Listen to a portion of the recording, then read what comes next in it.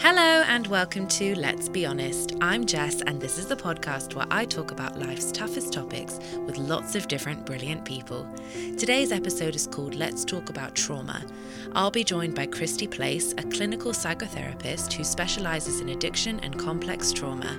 Christy has been working in her field for 15 years and as a survivor herself, she has continually walked with many people on their road to recovery. Welcome to the show. Thank you for listening.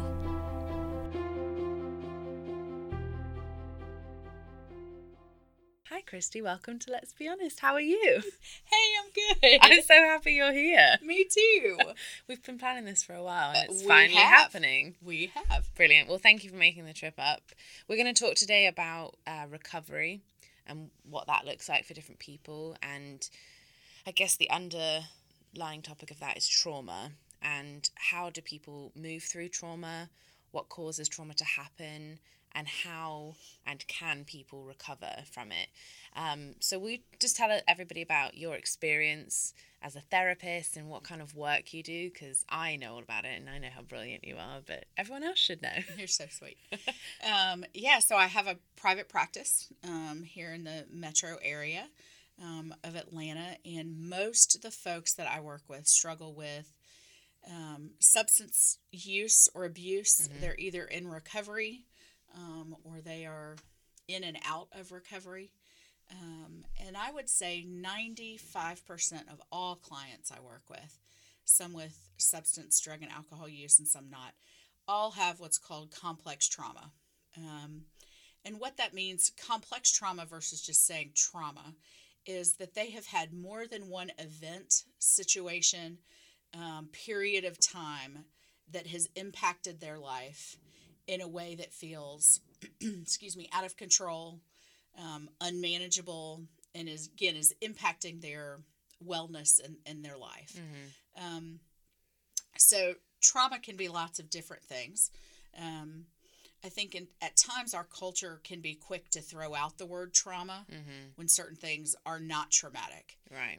For example, I've been to a major department store and was standing next to two young adult females, and I heard one of them say, "Oh my God, they don't have the handbag that I thought I was going to get today. That is so traumatic. I just don't know what I'm going to do." Oh. Like, that's just silly, isn't it? Correct. Right. Silly. And nonetheless, that's, just being light on the word trauma. Right. So not giving it the weight it deserves.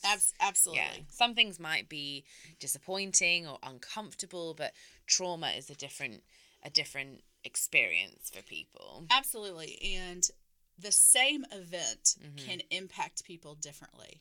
And just because an event is maybe not great, let's use the example of a car accident. Nobody wants to be in a car accident. Mm-hmm. A car accident can feel jarring and scary and certainly unpredictable. And so two different people may be in similar car accidents, and one person may be able to kind of shake some of that off, certainly feel a little jarred, be a little hesitant maybe about driving again, but pretty quick and soon they're back on the road, either in a rental car, their car's gotten fixed, mm-hmm. and they're okay. Mm-hmm. Maybe a little more guarded, but they're okay. Another person can be in the exact same similar type of car accident, and it may have deeply impacted their entire system. Mm-hmm. And when I say system, I mean proprioceptor system, vestibular system, nervous system, and that they are very scared to drive again. Right. They are having nightmares about it. They are maybe not wanting to ride with someone in the car during the same time of day that the car accident happened. So it really is depending on a person and how something is impacting their life is what makes it trauma. That's really interesting. My mother had a car accident when I was 11. A motorcyclist crashed into her and it was absolutely his fault. He was known to be a daredevil, like he'd pop wheelies and do donuts, like he was very a dangerous driver. And she was pulling out onto a roundabout. She was absolutely on the roundabout first. It's funny as I'm saying this how defensive I feel about it, because what happened after was, I would say, traumatic for me. But the guy died. If I'm remembering it correctly, the handlebar of his motorcycle actually went through his chest and he died on the scene. But he was going down a 20-mile-an-hour road at 85, I believe. Had his girlfriend on the back. She got her head wedged under a car, like stuck. It wasn't just like a crash and a fender bender, like a bump.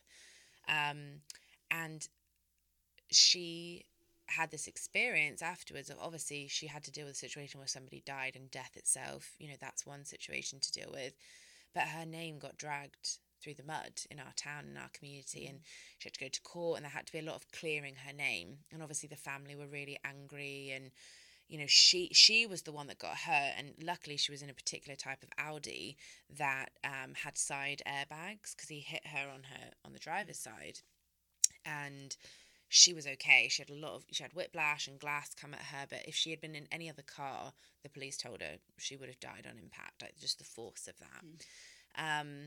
So that was a very complex situation, and it was, as I said, the death was traumatic, having to clear her name, even though she was on the roundabout first and he hit her, and I experienced, it's funny how trauma sometimes ripples out and affects other people, because I wasn't at the scene, but I remember I was studying to go to like a grammar school in the UK, and I had to have a tutor, and I was trying to pass these exams, and I went once a week. I remember it was on a Thursday, and my mum was actually on her way to pick me up, and I remember my tutor came in and said, oh, your mum's going to be a few minutes late. And I was like, okay, and didn't really think anything of it. And then had to wait in the living room. And this little voice said to me, if anything's wrong with your mum, because it had been enough time that I was like, this is weird, my mum's never late, your Aunt Jill will come and pick you up. And I remember my Aunt Jill walked through the door like a few minutes later. And I knew in that moment something was wrong. And my Aunt Jill's very good at kind of just smoothing things over and making everything seem cool. She was like, oh, your mum got into a little bit of a car bump, but I'm going to take you home, and we're going to come pick up her daughter, who I consider my sister, like, we're going to come pick up Georgia, and just made it really and I was 11, I was quite young. But then when I couldn't see my mum that night because she was so messed up and everything, that was another layer of like, oh my God, now I'm separated from my family. I had to stay at somebody else's house. So it's just funny how trauma can ripple out. And then I had to go to school as a young 11-year-old girl, and was bullied about it, and told that my mum was a murderer, and she'd killed. It was, awful. But it is interesting how that one decision from one person has this complete ripple effect. You can throw one pebble in the lake, and it only impacts one spot, but the ripples go to the entire body of water. Absolutely. And it was the same for that situation. Obviously, that's only one example, but how one decision to speed in that one moment in time, it killed him. His girlfriend ended up having a head trauma and a collapsed lung. My mum got injured. It affected us emotionally. It affected his family. It rippled out and impacted the whole town and the whole community. How much do you think the decisions we make as people have that, what some people call like the butterfly effect? Oh, I think it happens moment to moment every day. Certainly on the level of something as significant as trauma. But even in the positive realm, right? Kind of doing that. We've seen so many television commercials, which I think are brilliantly done, which is someone doing a random act of kindness and someone watching that. Right. And therefore then they turn around a day later, moments later, and do something else kind for someone else because they had witnessed that. It's that domino effect. Absolutely. So whether it's in their conscious or subconscious, but there are absolutely research studies and lots of different historical and what we call biopsychosocial history on people who certainly have had what we call secondary trauma, vicarious trauma, or even intergenerational trauma. There are people who will say they have felt the wounds of their ancestors, or they are impacted in some similar ways. So absolutely things can get passed down. And, what you're describing from this car accident with your mom, some of that is what we call, kind of secondary trauma. While you weren't there at the scene and you weren't a part of the car accident, you were secondarily feeling a continuation of the impact of what had actually happened. So might that have been traumatic for you? Certainly as a small child, and feeling very out of control and having peers say so many things about you that, again, felt out of control and outside of kind of social norms and constructs when you're that age. Yeah. So absolutely there's a ripple effect. I think there's a ripple effect with everything. Yeah. It's interesting you mentioned the intergenerational trauma and the ancestral trauma. For the millennials, there's a lot of movement, or there's this meme that goes around that it's great when you look at it and says, when you're dating somebody, the first thing you should ask is what do you do with your life and how are you healing your ancestral traumas? But it is this very like throwaway comment. But so it's nice that there's this awareness, like that. I think that the millennial generation is very good at talking about mental health. They're certainly a lot better than the generations that came before them. It's normal to get therapy. It's not hush hush, and people are talking about things like trauma and ancestral trauma. But I think the next layer or level that people need to get to is, okay, well, you can acknowledge it, but how do we actually go through the work of doing it? I feel personally like I deal with ancestral trauma. My family members, particularly in my direct line, have had some of the most harrowing things that I've ever even heard of happen to them. And I was not a child when I found out, so I didn't have to deal with that in my childhood, which was lovely. I was more of a young adult when I found out, but now it's like I carry that with me. I can't not have it affect me. And it's interesting because when I was a child, obviously that person who had experienced trauma was impacted by it, and that affected the way I was raised. So I was experiencing these what you're calling secondary trauma. That's right. Emotions and experiences without knowing what it was. And then when I found out, like, it clicked so much more. And I've tried to do a lot of work to break cycles and to not carry like the wounds of people from their past. That's interesting. And it's complex because people are passing things down. Some people are passing things down and they don't even know that they're passing things down. And it's important for us to do our own work and to have some awareness around how things have impacted us. And sometimes, I also think in our culture in the United States, we're quick to brush things off or slough things off. Or just keep trudging. I definitely think that's a generational thing. Yeah, like that workhorse mentality. You just got to make it through. Absolutely. And if we look back in the 30s, 40s, 50s, certainly the 30s and 40s, there wasn't, based on how culture and society was set up, there wasn't time to talk about thoughts and feelings and how things are impacting you, while people certainly did, especially during the Great Depression. There's a reason it was called the Great Depression for a myriad of reasons, but it was kind of feast or famine, and it was, pulling kids out of schools and going to work, and we've got to figure out how to make ends meet. And if you were just really down or sad that day, there wasn't so much of a, hey mom, can you call me in a note, or I just don't feel good. It wasn't an option. Right. You just went to work and you went and did it, and then you could talk about your feelings later. So it's certainly a cultural thing as well as a generational thing. Yeah. Which I think in lots of ways, older generations, and I say older, I mean 40 and older, do struggle, I think, at times with the mentality of, like you use the word millennials, of the work ethic around, for some people in the millennial generation is really different. And they want to make a difference right away, and they want to kind of rise above in the ranks, and they want to start doing things that are meaningful and purposeful right now. And they're in this phase and they're in this place in their life with technology, which is, you can make things happen right now, and that's technology. And what we know is experiencing things that bring us joy, finding success in working up to climb the mountain, so to speak, to get to the summit.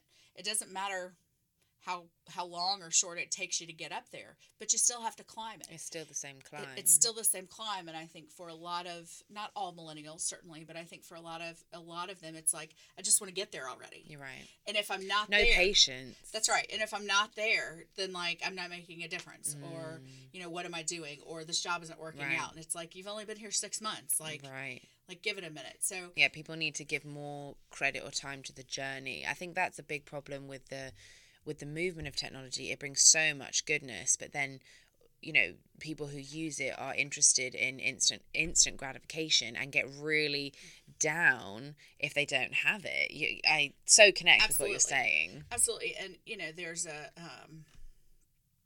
I think there's and I know we're kind of segueing off of trauma, but I think trauma does impact the newer generation, so to speak, in a different way.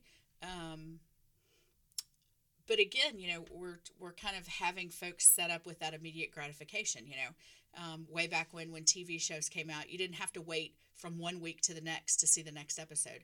Now you can sit down and binge watch something. You know, if you want to go buy something, you don't have to wait until your mom or dad can take you to go get it somewhere. You order it on Amazon and it's here the next day. So there's lots of different pieces where I think also times we tend to hear, quote, again, the millennials and people constantly are saying they're so entitled. They're so entitled. And I don't actually think it's about entitlement at all. I think they're impatient. I think that's for sure true. And so, do we have entitled people out there? Of course we do. We have entitled 50-somethings out there. Yeah. 40-somethings out there, not just the 20 and early 30-somethings. So, I also think with some of that, again, not that that's necessarily traumatic per se, but I do think our culture sets us up for different things. Yeah. It would be nice to have a sort of meeting of the mind of the generations in some way. Because, you know, everybody has something to offer and each could learn from each other. What's an example of complex trauma? Because I know you broke down the different types of trauma. So, you know, complex trauma for someone, and those are the folks that I work with in my practice. These are people who have not just had, let's say, if someone comes in and says, yeah, I had a really awful car accident. It really messed me up for a long time. And then I'll say, anything else traumatic going on? They're like, no, not really. So that would kind of be a single episode trauma, which still really stinks. Complex trauma, an example of complex trauma might be maybe they were in a car accident as a young child. Maybe they were sexually assaulted as a teenager. And maybe they were part of a natural disaster, let's say a tornado, in their early 30s. That certainly could be, this is a person who has complex trauma. If those events are continuing to impact their life in a way that blocks themselves from accessing happiness, joy, fulfillment, things that they really are actually desiring. Another example of complex trauma might be someone who grows up in a home where domestic violence is happening. And that could even be, I mean, certainly if a child, you know, is physically, verbally assaulted or harmed, certainly. But even a child who grows up in a home where domestic violence is happening, even if they were never physically harmed, but certainly hearing things happen, witnessing, seeing things happen, that absolutely can impact a person. So while that is something that's not necessarily an isolated event, it is something that happens over an extended period of time.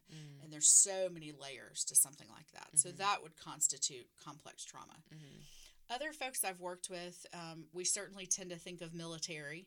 You know, that's really where the term post-traumatic stress came from, was decades ago, with, you know, soldiers and people going to war and coming back, and their lives were tremendously disrupted and disturbed based on what they had witnessed and experienced. But really coming from that,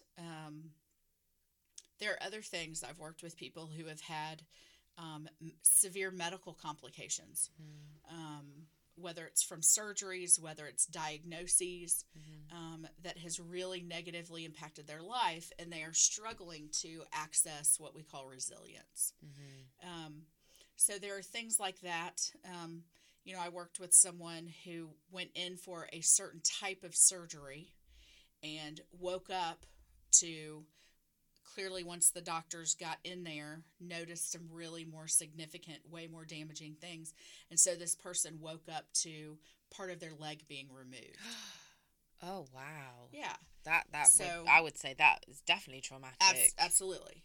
So it's like without your consent, you didn't plan for it. Like that's absolutely a hugely jarring thing. Sure. Some women who have had multiple miscarriages. Now, some women certainly have had miscarriages. It's all really sad and unfortunate, right? But some women are able to, again, access and navigate more resiliency. And resiliency can come from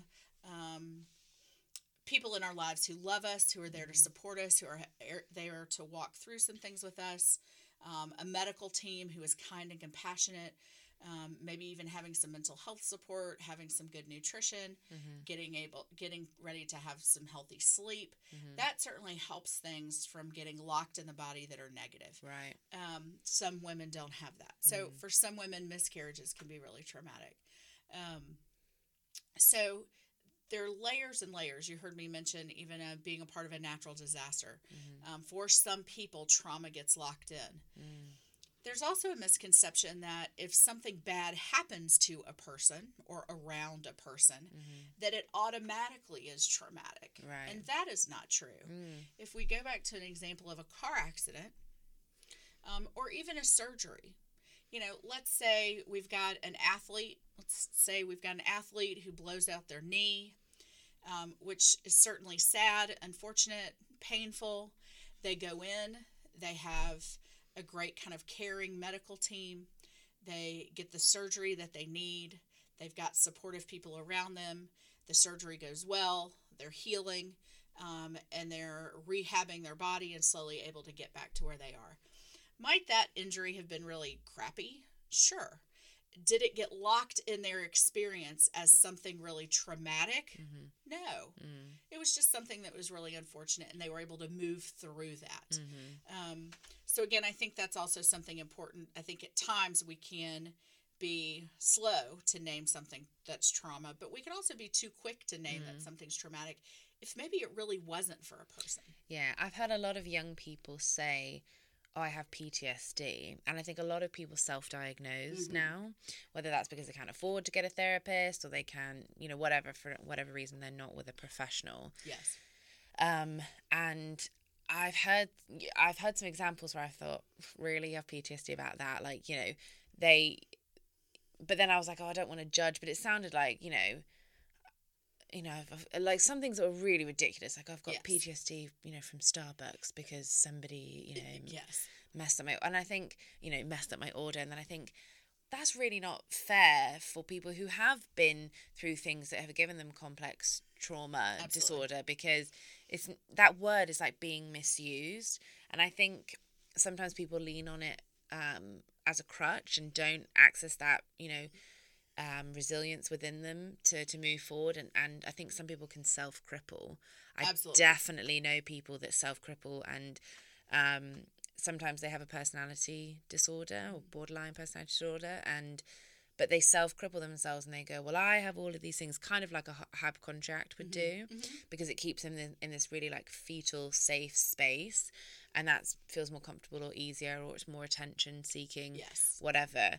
And that's obviously like a mental health issue of its own. Absolutely. But then for, like you mentioned, the soldiers who have been away and witnessed war and death and, sexual abuse survivors and people who've been through really heinous things, I think, well, that's word is like sort of reserved for people who've been through things like that. If a manager yelled at you in Ulta Beauty, like, and go, I have PTSD from beauty stores now, you're like, well, I think that's something you could probably quite easily work through. And you're not doing the work. You mentioned earlier, like, we've all got to do the work. Do you think everyone could benefit from a therapist? I certainly do. From time to time, I'm not quick to say everybody needs to see a therapist.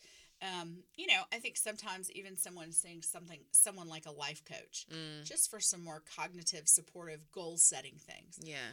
Is that something I do with clients? Of course it is.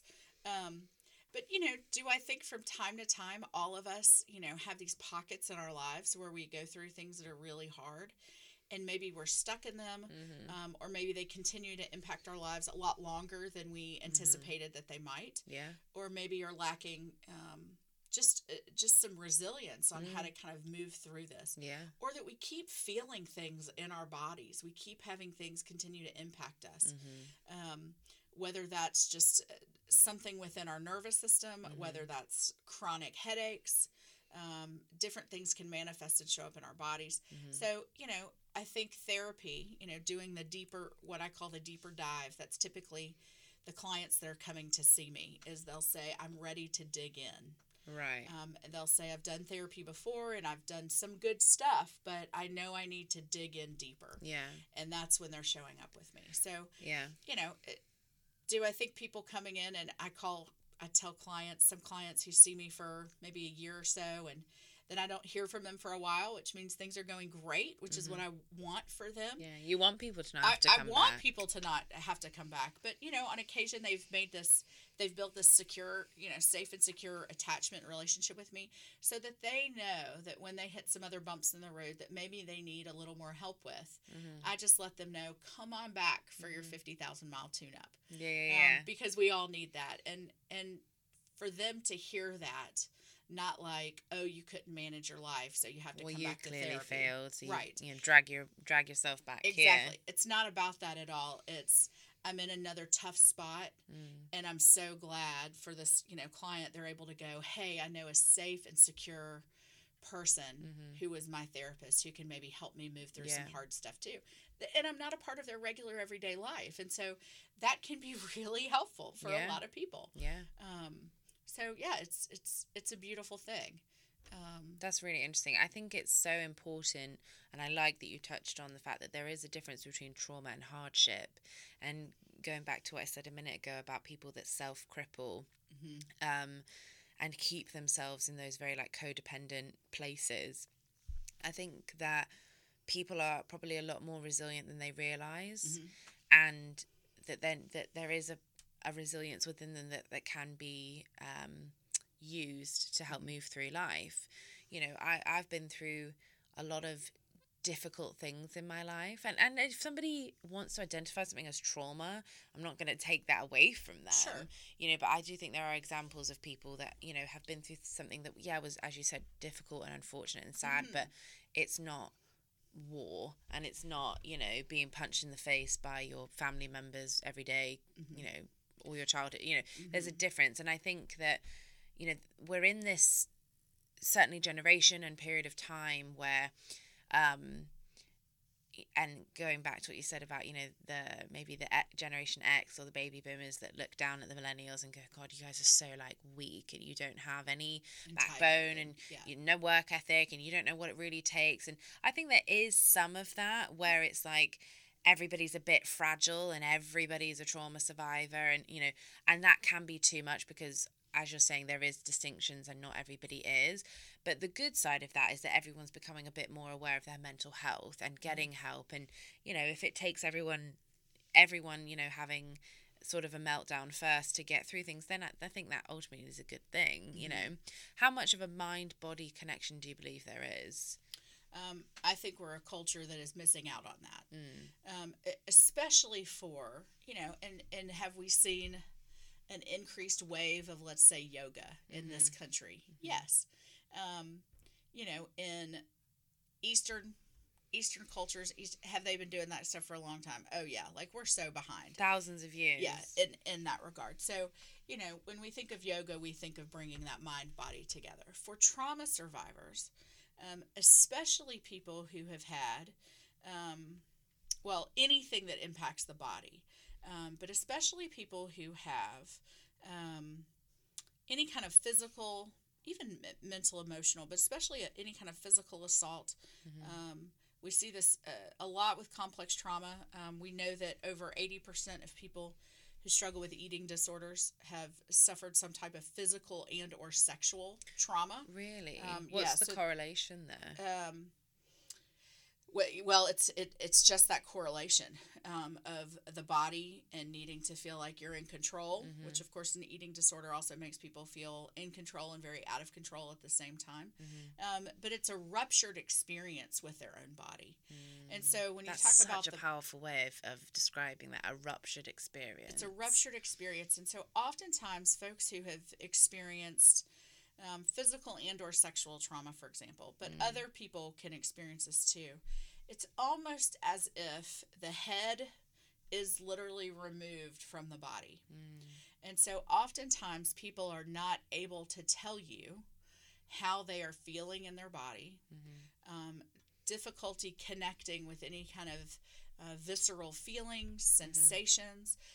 What we are more, quote, easily able to do is we can tend to talk about what's happening in our body if it's something unpleasant. Right. So if we've got a stomach ache, if our throat hurts, if we've, pulled a muscle, if we have a headache, even things like that. So we tend to be more, which makes sense because the primitive part of our brain says something's wrong and I need attention to heal that. But we tend to just really notice when things are going wrong in the body. And my goal is to certainly help clients be able to move through some of that, literally kind of moving that out of the body, but also being able to invite them into connecting with their body when things feel good, when things feel just right, when things feel calm, content, more regulated, more stabilizing. And again, for a lot of folks, especially in early trauma healing, they want nothing to do with connecting with their body. Because when that traumatic event was happening or experience or what have you, when they were connected to their body, something really bad was happening. Right. So it coupled with this message of, I do not need to tap into that right now. It's not safe. It's not safe. It feels scary. It feels nauseating. It hurts. And so there's a pretty painful awareness of, can we just talk about thoughts and feelings? Please don't have me connect to basically below the neck. That's where the healing comes in, though, exactly. where it's difficult. And trauma gets locked in the body. There's so much research that's been out. So what we know about healing trauma, if we really look at healing trauma, people can talk about, all of us can, we can talk about our thoughts and our feelings all day long, which is important in healing in and of itself. We can also tell our stories, and in lots of ways, we all have stories to tell about lots of different things in our life. What we know to be true for a lot, and again, this is kind of the modalities I pull from as a clinician, I don't need to know the details of a traumatic story. I don't need to know that in order to do some healing work. And I think for a lot of trauma survivors, there is a nervousness, there's a scary piece, especially for the sexual trauma, this embodied fear of, if I go do this trauma work, that must mean I'm going to have to talk about the traumatic event. Right.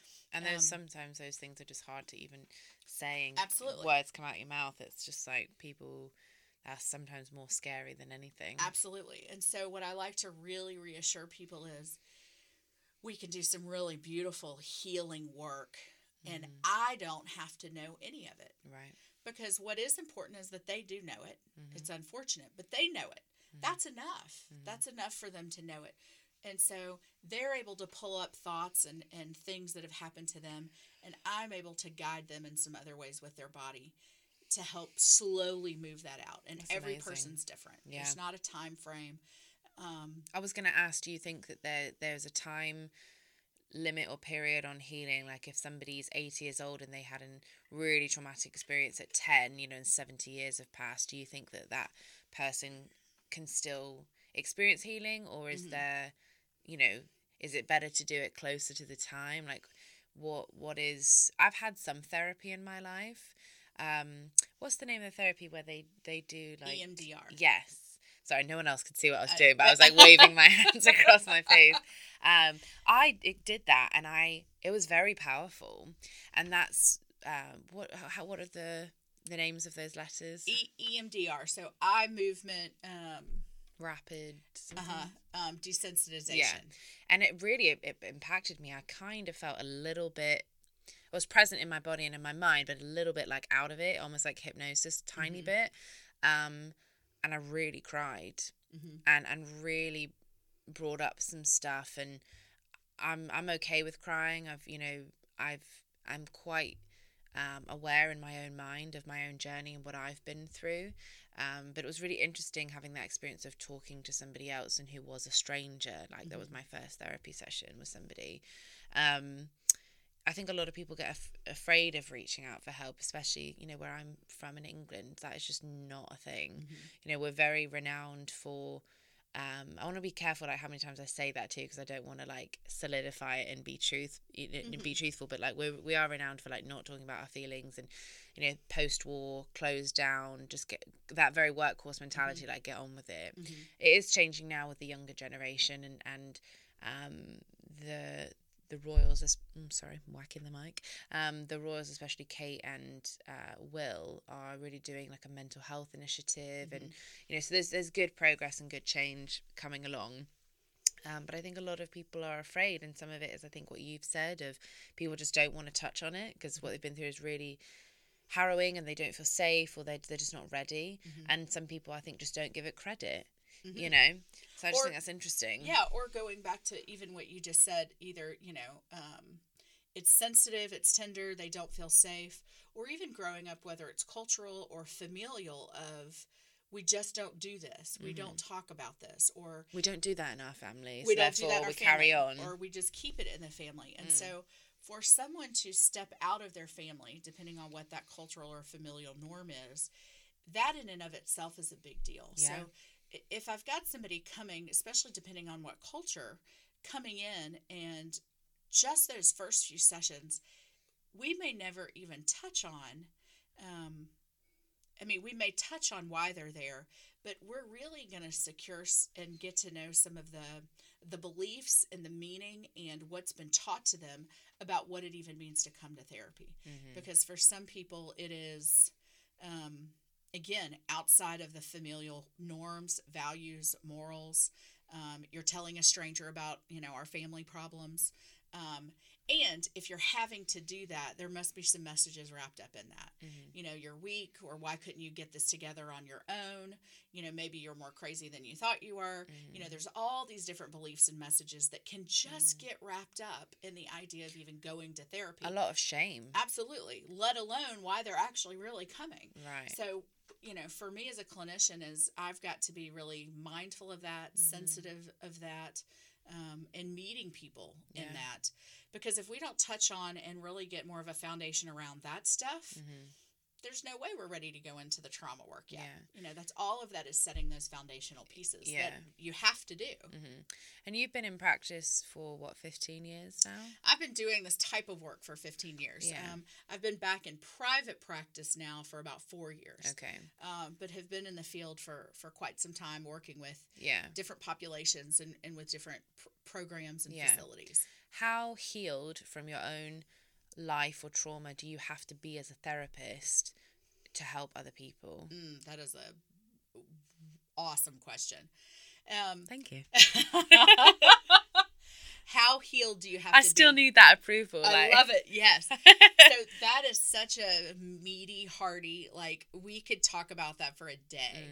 Is it okay to keep on going your own healing as you're helping other people? It's essential. Or do you have to be enlightened? So, no. So, to me, I have a therapist. And one of the things that is important to me is that for my own therapy, I will not see a therapist who doesn't have a therapist. But how far does that go? If your therapist has a therapist and their therapist has... Who's the top therapist? That's a great question. Welcome to the community, right? Maybe it's just this huge spiral, circle, right? Yeah. It's like a shoulder massage train. You're just like, everybody's getting taken care Absolutely. of. So do I think, for me, do I need to know why my therapist is seeing a therapist? And do I need to know it well, of course I don't. But it is essential, and it's actually in our code of ethics. Not necessarily to have a therapist, but to be taking care of ourselves on a mental, physical, emotional path in order to do the best for clients. It addresses things such as burnout or vicarious trauma or things like that. And what is vicarious trauma? So vicarious trauma can really be anybody in healthcare, for example, can get that. First responders can get that. So this is something where we have paramedics and that's people right, like that. paramedics, police officers, firefighters, seeing on the ground really absolutely, harrowing emergency things. ER nurses, doctors, certainly us in mental health care, behavioral health, because I know while I may not visually see a car accident, I am hearing and sitting with people's stories. And so after time, if I'm not taking care of myself, that can continue to build and build. So are all of us, those that I just named, exposed to vicarious trauma based on our helping and healing and service professions? Yes. What's so essential is that all of that does not continue to pile up until we just kind of crash and burn and we can't do it anymore. And we do see that in the field. We see that in terms of attempted suicide. We see that in suicide that's been followed through as people who are, or we see that in medical illnesses, people who have built and built and built, or get out of the field or get out of the industry because they haven't done some of that really good self-care work.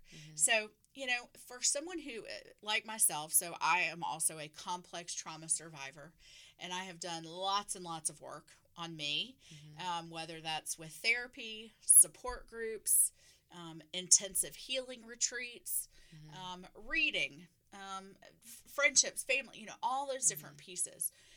I've done some really incredible, impactful work. And I can't imagine where I would be today without that. What I also know to be true is just because I've done tons of work, this even happened just a couple of years ago, I was going along doing something, and all of a sudden something really poked me. I call that poked, like it kind of triggered me and touched me in a way. That's such a, I was going to say trigger happy word, but yes. People love to say I'm triggered. Yes. So now I say, my clients are familiar with me saying I got poked. That's funny. And all of a sudden something came up from a trauma from my past. And I remember thinking, damn it. What in the world? Why is this coming up? Or what about this is coming up? I've done so much work on, dot. That's so interesting that you're far enough away from the trauma to recognize, hang on a second, this is a trigger, this is coming up. It doesn't just consume you and you become dysfunctional. Yeah, it certainly didn't. What it did do is I felt, as some of our Urban Dictionary young adults say, I was shook. I got shook. And it did impact me, like the rest of the day that I work with lots of young adults, or the next couple of days, to where I really kind of had to connect with, what is that about? I wonder why that poked me in a way. And so what it did is it didn't make me incapacitated, which maybe years and years ago that would have kind of taken me down for the count for a little while. But it touched on something. It's like, gosh, I have worked on that, but that was I just got a new bit of information. Yep, I just got a new bit of information that I didn't know, kind of needed to have some work on. The good news is that because I had done so much other helpful healing work, I could get back connected with my therapist and say, man, this really poked me. And within 3 or 4 sessions, we had moved that out. I had awareness and learned from it, and I was like, okay, and then I could feel it move out of my body. Like, okay. Yeah. Did you have a physical response? Like, did you feel nauseous or afraid? Or it was some anxiety. It was a fear-based response. Right. And when we're in that state, just like, within our biochemical cells, when we have a fear-based response, is that because we're in that flight or fight mode and we're afraid that we're having to encounter it or experience it again? That can certainly be the case, but that's on one extreme end of the spectrum. So, it's like people that have been physically abused, like if there's a loud noise or whatever, they kind of like flinch. Sure, that can be what we call being hypervigilant. So it doesn't necessarily mean that they're back into this fight or fight place. It just means that there's a really hypersensitivity to certain types of sounds. We've heard a common example of, I've worked with people who have been a part of gang violence, for example.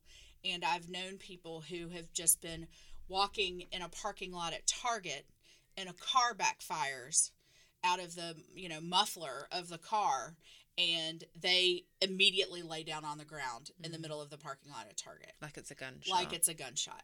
So does that shake a person? Sure. And depending on if they've been doing any work on that, they may be able to move out of that physiologically a little more quickly than, let's say, someone who has not done any work around that.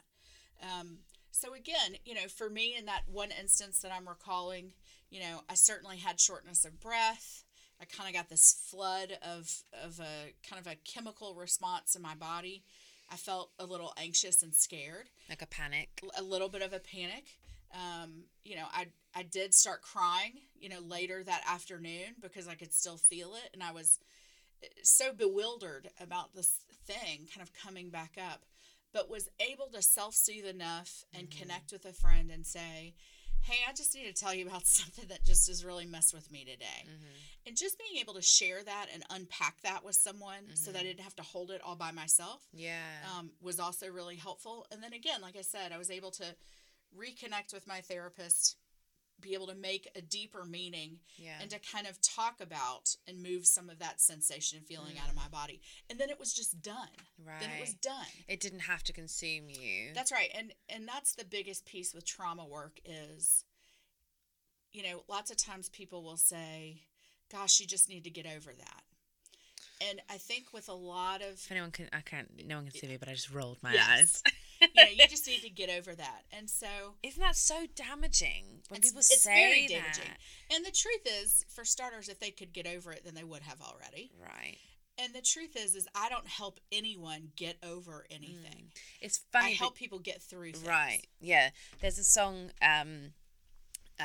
Boston, our first guest on season 1, where we did Let's Talk About Weight, she quoted the song by The Fray, and I believe it's called Ungodly Hour, and one of the lines is the best way out is through. And I think that is, people have to go through the mud in that, and in the vein of being honest, I have absolutely been guilty of that in my life, of telling people, we'll just get over it, with my own loved near and dear ones, who have been through really, really big traumas.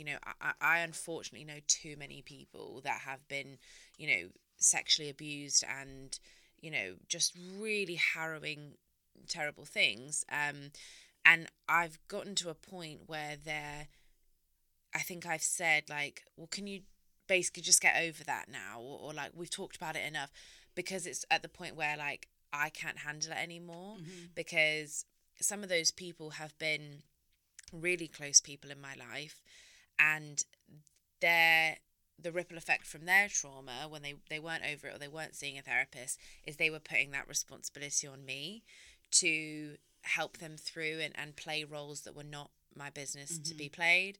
So my adolescent response was, well, let's just stop talking about it, like, get over it, that was a long time ago, like, but that was my way of going, I can't handle this, I'm not equipped, I'm not trained, so that I get when people can't take it and they don't want to talk about it, or we don't talk about that, or they can't sit with the heaviness. And I'm very good now and have been, and I'm much better now, you continue to grow and elevate as you grow older, of sitting with intensity and being okay with the emotion. Like, I'm not afraid of somebody crying. I can hear people's stories.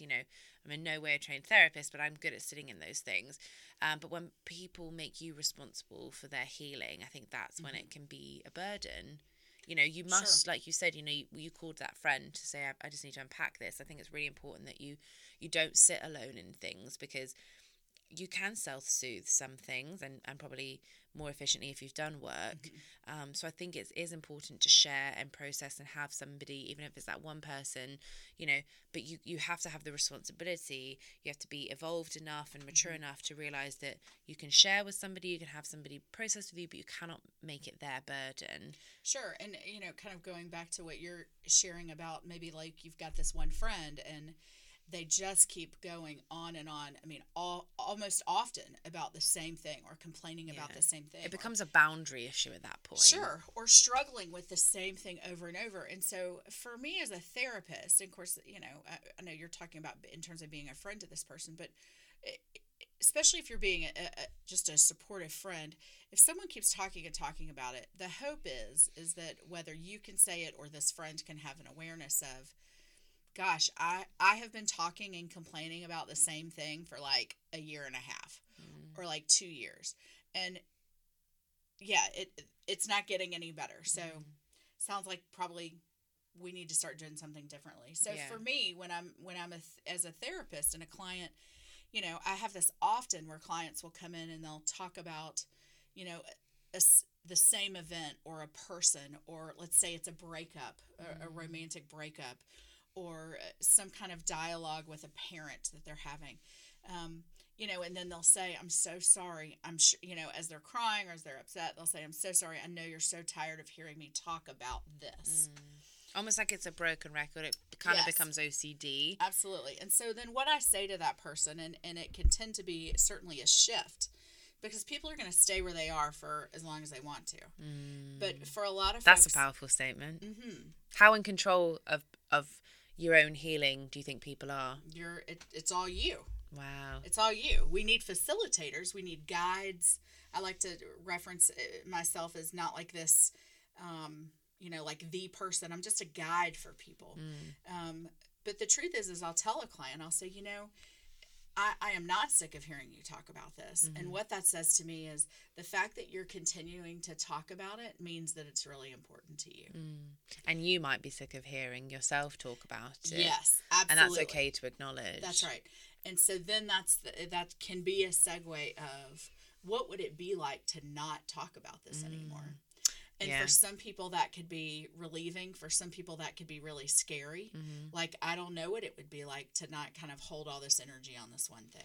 I think my mum, who's a therapist herself and family counselling, runs through my family. My grandma's a social worker and family therapist. My mum as a therapist, she worked in the incarceration system for juveniles, and so a very woke, quote unquote, family.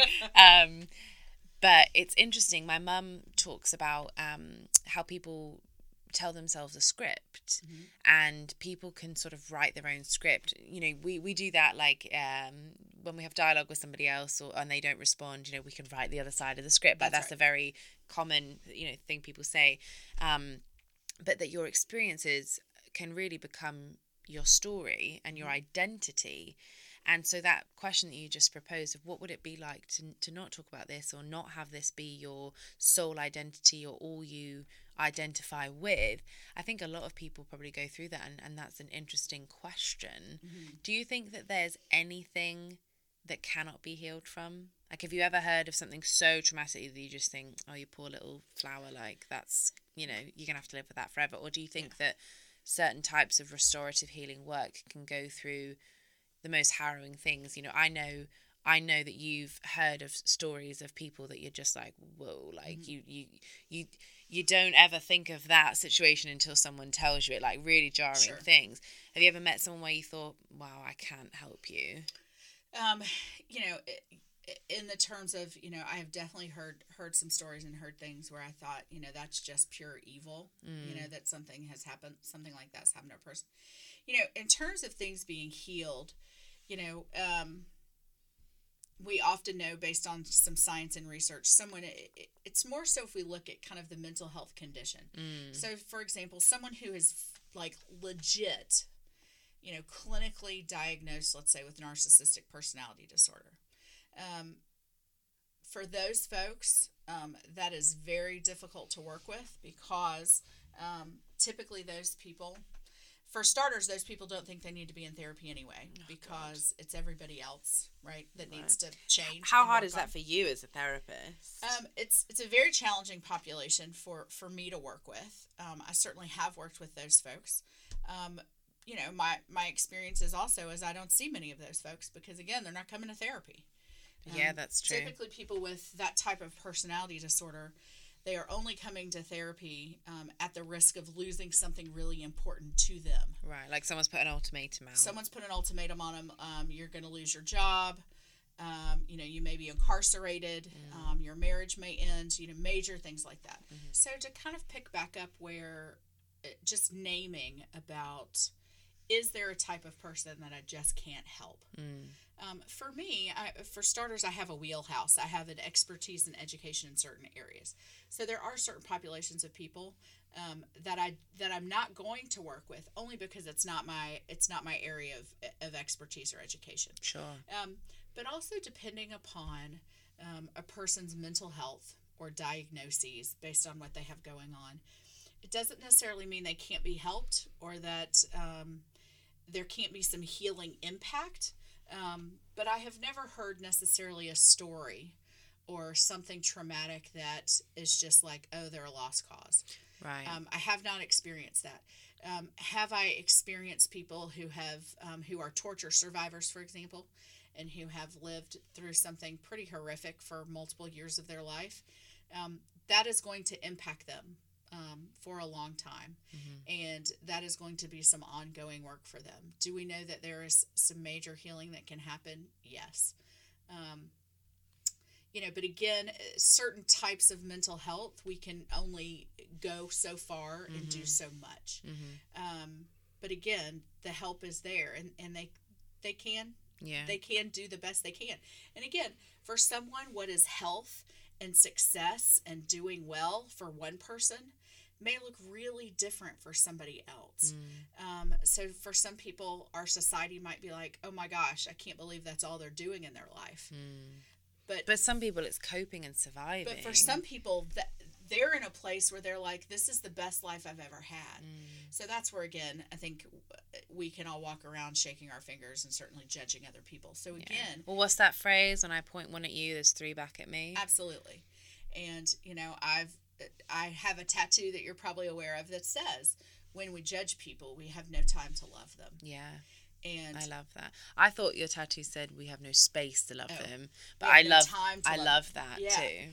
And so again, I think it who's to say where someone is successful and functioning and moving through the world. It's that person to say. So again, when a client comes in and says, I want to be happier than where I am, it's not my job to decide what that should look like for them. Right. I want to sit with them and learn what that might be like for them. And is that reasonable or not? Yeah. And rational. And just to help people on that journey. Yeah. So it's a privilege. That's amazing.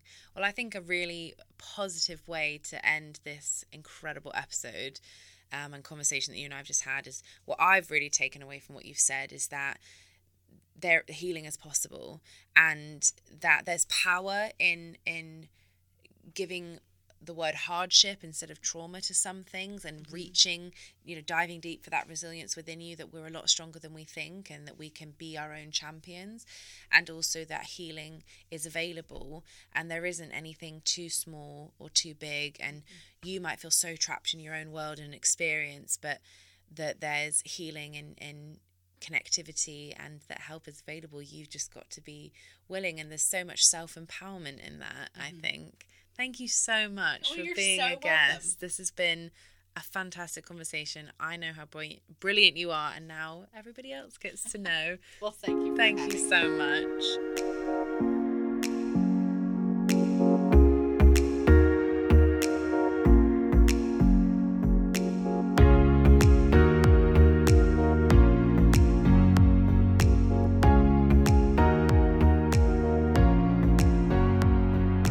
Thank you for joining us on this episode of Let's Be Honest. Be sure to follow us across social media using the tag Let's Be Honest, the podcast, and tune in next week for our final episode of the season. Bye!